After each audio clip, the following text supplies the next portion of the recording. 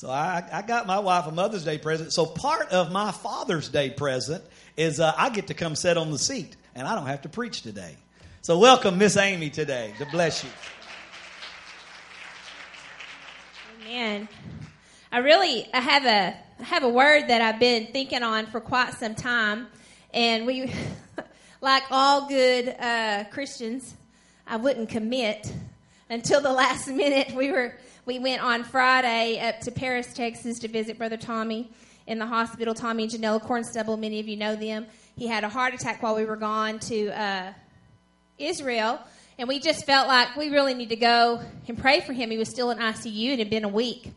And so what happened is 2 months ago he had a heart attack and had some stents put in, and one of the stents was 100% blocked, and that's not normal. So we don't know. I said, I think it sounds like a faulty stent. You know, I'm very professional, and I know a lot about it. But anyway, they said also maybe one of the medications he's on affected the stent, so they put another stent inside that stent and opened it up. But because he was in such intense pain for so long, because at the time he went to a little clinic there, not far where they are there in Antlers, there's nothing much. So posh county hospital.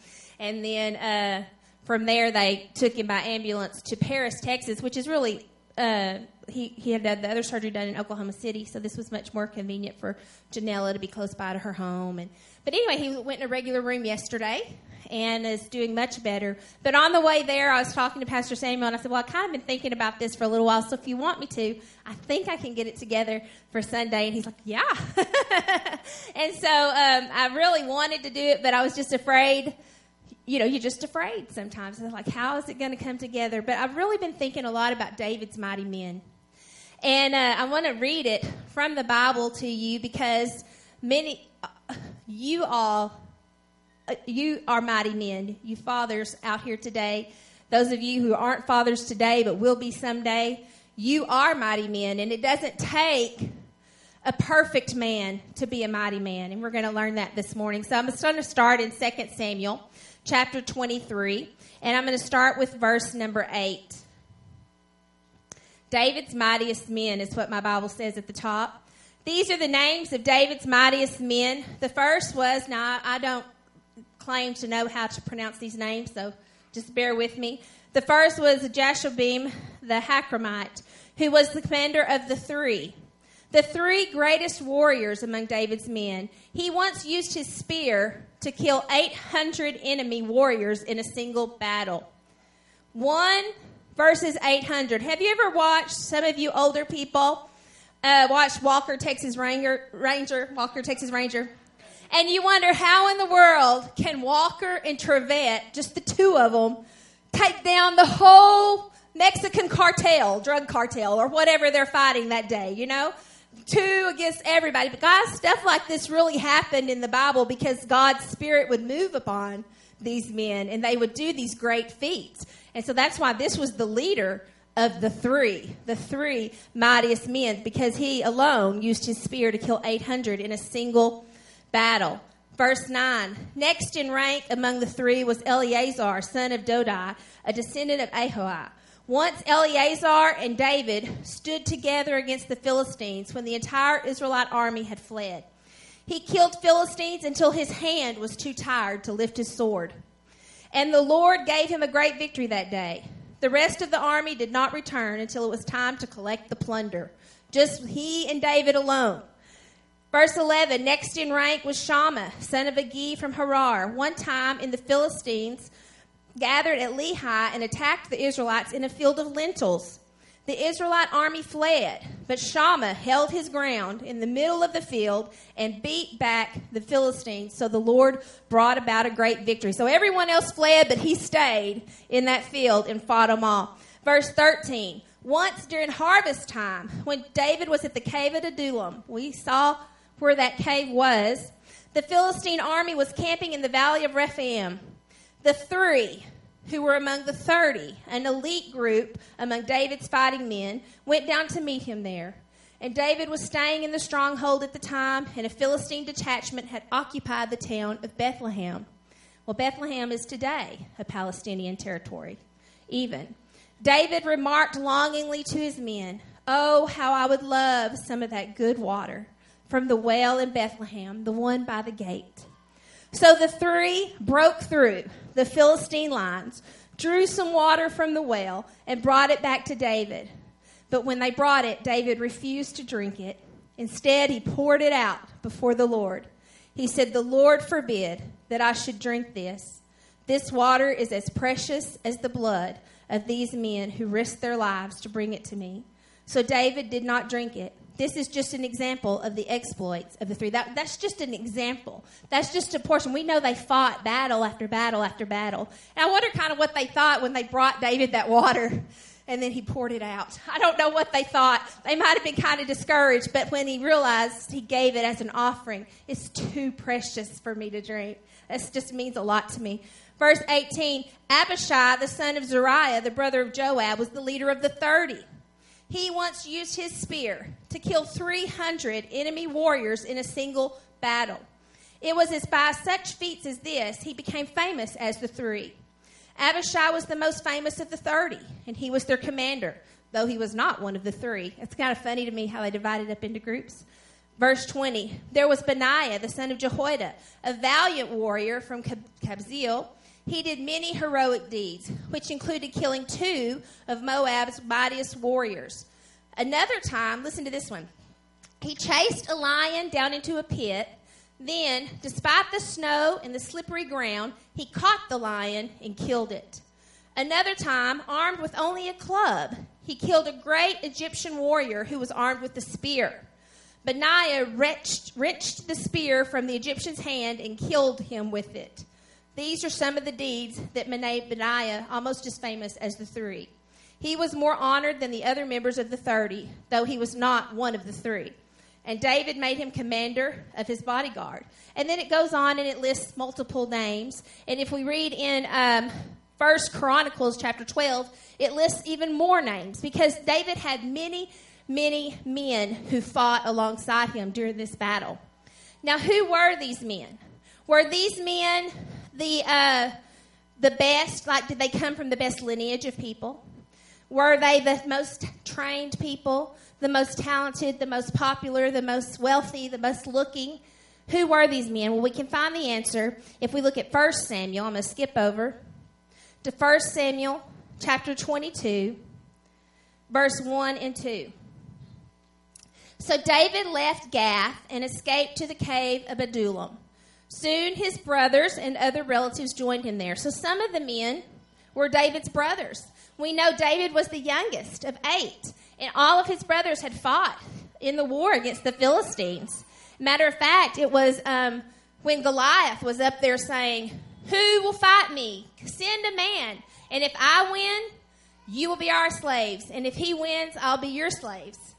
But none of his brothers went to fight, but David went to fight as just a teenager. We know the story of David and Goliath. But his brothers came alongside David during this time. And then others began coming. Who were the others? Men who were in trouble, men who were in debt, men who were just discontented, until David was the leader of about 400 men. So at this time, just this beginning group of men, they were the outcasts of society. Many of them were on the run. Many of other translations say, they were maybe had been in prison. They had all these things against them, but yet they decided to be on David's side. And so that's the choice we have to make. What dictates a mighty man? Who are you following? They chose to follow David, and David followed God. The Bible says David was a man after God's own heart. So I tell you today that if you choose to follow Jesus, if you make your leader the right leader, then you can be a mighty man. So also, let's make it a little more modern day. What about Spider-Man? Because a lot of us haven't seen Walker, Texas Ranger. But now the new Spider-Man's coming out. I don't know if it's out yet. Soon, this month maybe. And he's going on July. He's going to Europe. Spider-Man is going to Europe on a class field trip. And he decides to leave his Spidey suit at home because, I'm going to be normal. He's going to be a normal person. on this trip. Well, we know that's not going to happen. But you got this little boy, not really a little boy, but he's like a young man, maybe 20. I don't know how old he is in this movie, maybe in college. But that one little Spider-Man fights all of these evil people. And so it can happen. It did happen in the Bible times. According to Google, a modern hero is someone who helps people and above all has made a huge contribution for the community. A modern-day hero is a good person where integrity, honor, honesty, intelligence, wisdom, action, morality, and love work in harmony. I kind of liked that definition. But it says a good person. When we know, according to the Bible, there's none good. We're not good in ourselves. There's nothing we can do to be good enough.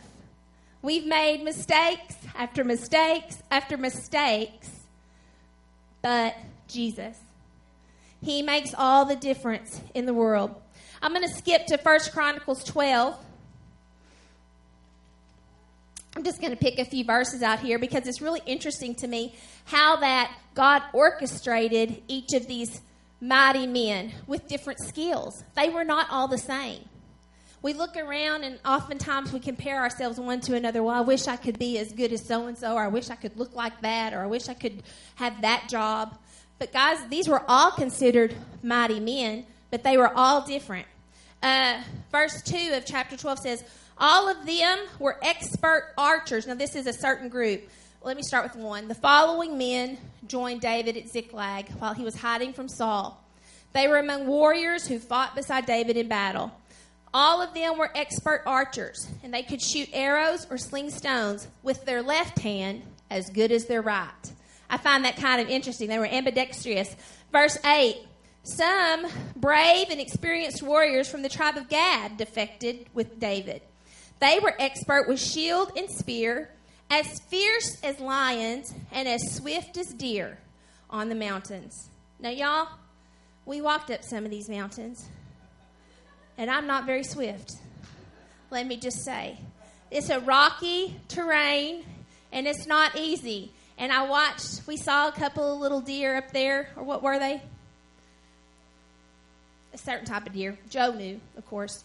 So, but they're just like hopping over there like it's no big deal. And I'm like, how? And the goat, like, how do they do that? You have a goat standing on this little rock with just like a ledge, and he doesn't even care. Well, these men with David were swift as a deer on the mountains. And then some warriors came, and the weakest, listen to this, the weakest among them could take on 100 regular troops, and the strongest could take on 1,000.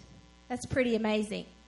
And then some came from Manasseh, 1,000 troops from the group of tribe of Manasseh. They helped David chase down bands of raiders, for they were brave and able warriors who became commanders in his army. Day after day, more men joined David.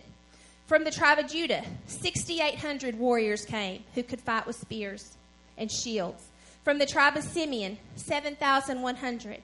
From the tribe of Levi, 4,600 troops. This included Jehoiada, one of the 30. From the family of Aaron, 3,700. A young warrior, Zodak, with 22 members of his family who were all officers. So they had different titles. They weren't just like nobodies.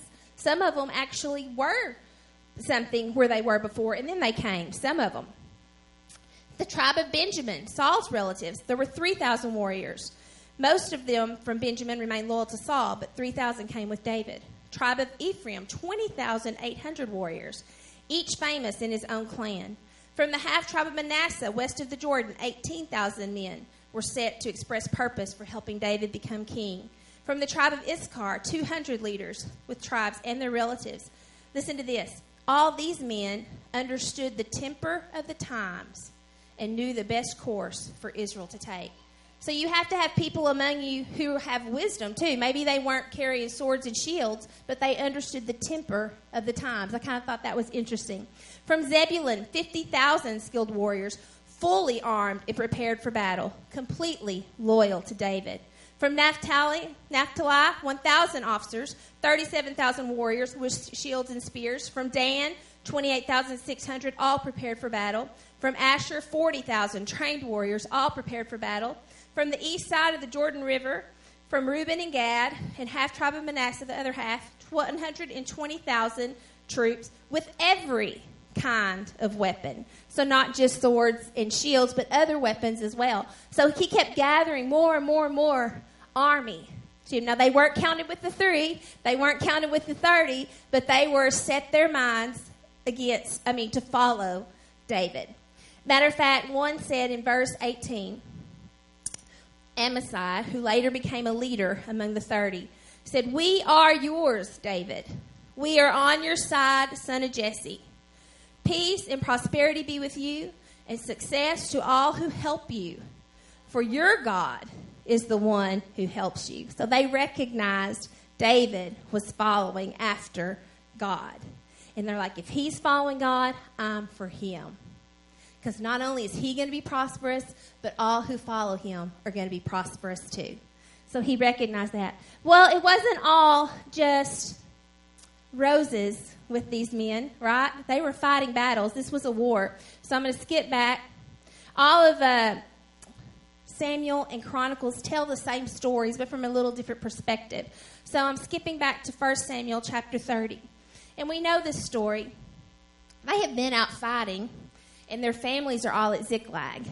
And they come back from the battle, and when they get back to Ziklag, everything is burned to the ground. Their wives, their children, their livestock have all been taken captive. In verse 3, I find it so interesting. When David and his men saw the ruins and realized what had happened to their families, listen to this, they wept until they could weep no more. So to be a mighty man doesn't mean you show no emotion. You know, a lot of times I think we get it backwards, especially in America with macho men, right? I can't shed a tear. I can't be upset. I can't show that I have any feelings or emotions. These were the mightiest men. I mean, standing 1 against 800, that's pretty mighty. The weakest of them could fight 100, right? But when they came and they found out their families were taken, their things were gone, their wives, their children, they were in utter despair. And it says they wept until they could weep no more. We know the Bible says Jesus wept.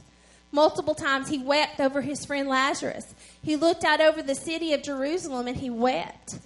And at the end, when he was in the garden praying, "Lord, if there be any other way, Father, if there be any other way, take this cup from me," he wept. It's not a sign of weakness to weep. But what happened next is kind of scary because these men were 100% for David, but now they got bitter and they wanted to stone him to death. But the Bible says that David, and I love it out of King James. I've been reading out of New Living, but I love it out of King James the best. David encouraged himself in the Lord. Everyone was against him. His wives were gone too. He had nothing left either. He was distraught. They were in despair, and they were fixing to stone their leader, the one that they had been following, and they were set to follow. And he encouraged himself in the Lord. So, men, that's where you're going to get your encouragement. You want to be a mighty man, you have to encourage yourself in the Lord. And he asked the Lord, he said, "Shall we go?" And the Lord said, "Yes, go." And so he became the leader that we know he is. He rallied his men. David rallied the men together, and he said, "Let's go. We're going to go get it back." And they did. Verse 17 says, David and his men rushed in among them and slaughtered them throughout that night and the entire next day until evening. None of them, except for a few, escaped on camels. David got back everything the Amalekites had taken. Nothing was missing, small or great, son or daughter, nor anything else that had been taken. And David brought everything back. His troops, the men who were going to stone him just a day and a half ago, his troops rounded up all the flocks and herds and drove them ahead and said, "These belong to David as his reward." So he was quick to rally his troops, encouraged himself in the Lord, and they fought and they won. But they had to ask God to go before them. That's the key today, is who are you going to let be your leader? Who are you going to follow? So your declaration has to be, I'm going to read that one more time. What Amasai said to David, we are yours. But let's just replace the word David with Jesus. We are yours, Jesus. We are on your side. Peace and prosperity be with you, and success to all who help you. For your God is the one who helps you. Follow people who follow Christ. Make Jesus the head of your life, and you will be counted among the mighty men, because that's all it takes is following the right leadership. And we know Jesus makes all of the difference. I'm going to read a little poem, and then I'm going to ask Pastor Samuel to come up, because we have a little gift for you men today. So this poem is titled Heroes. Some can fly up in the sky or possess the strength of multitudes. Some weave webs to trap enemies or lend a helping hand to do good. Most are only found in the movies or objects of man's imagination. Most are rescuers from fairy tales or the results of a comic book creation. Don't be discouraged or in despair. There are heroes in real life. Don't give up, but take a look around. Heroes are often ordinary people in disguise. Dressed in blue to protect and serve, or decked in camo traveling overseas. Dressed in white jackets with lives to save, or putting out fires, members of rescue teams. Heroes come in all shapes and sizes, different jobs, different methods, different means. Heroes do have one thing in common. Your hero will protect you and fulfill your needs. There are heroes in everyone's life, heroes to give us a future of hope, examples for the youth to follow. Heroes of the next generation are taking notes. Then there is Jesus, the hero of heroes, my Savior and deliverer from sin. He will meet your every need. He will be your hero too. Just let him in. So I submit to you today that our fathers that we have here today with us are our heroes.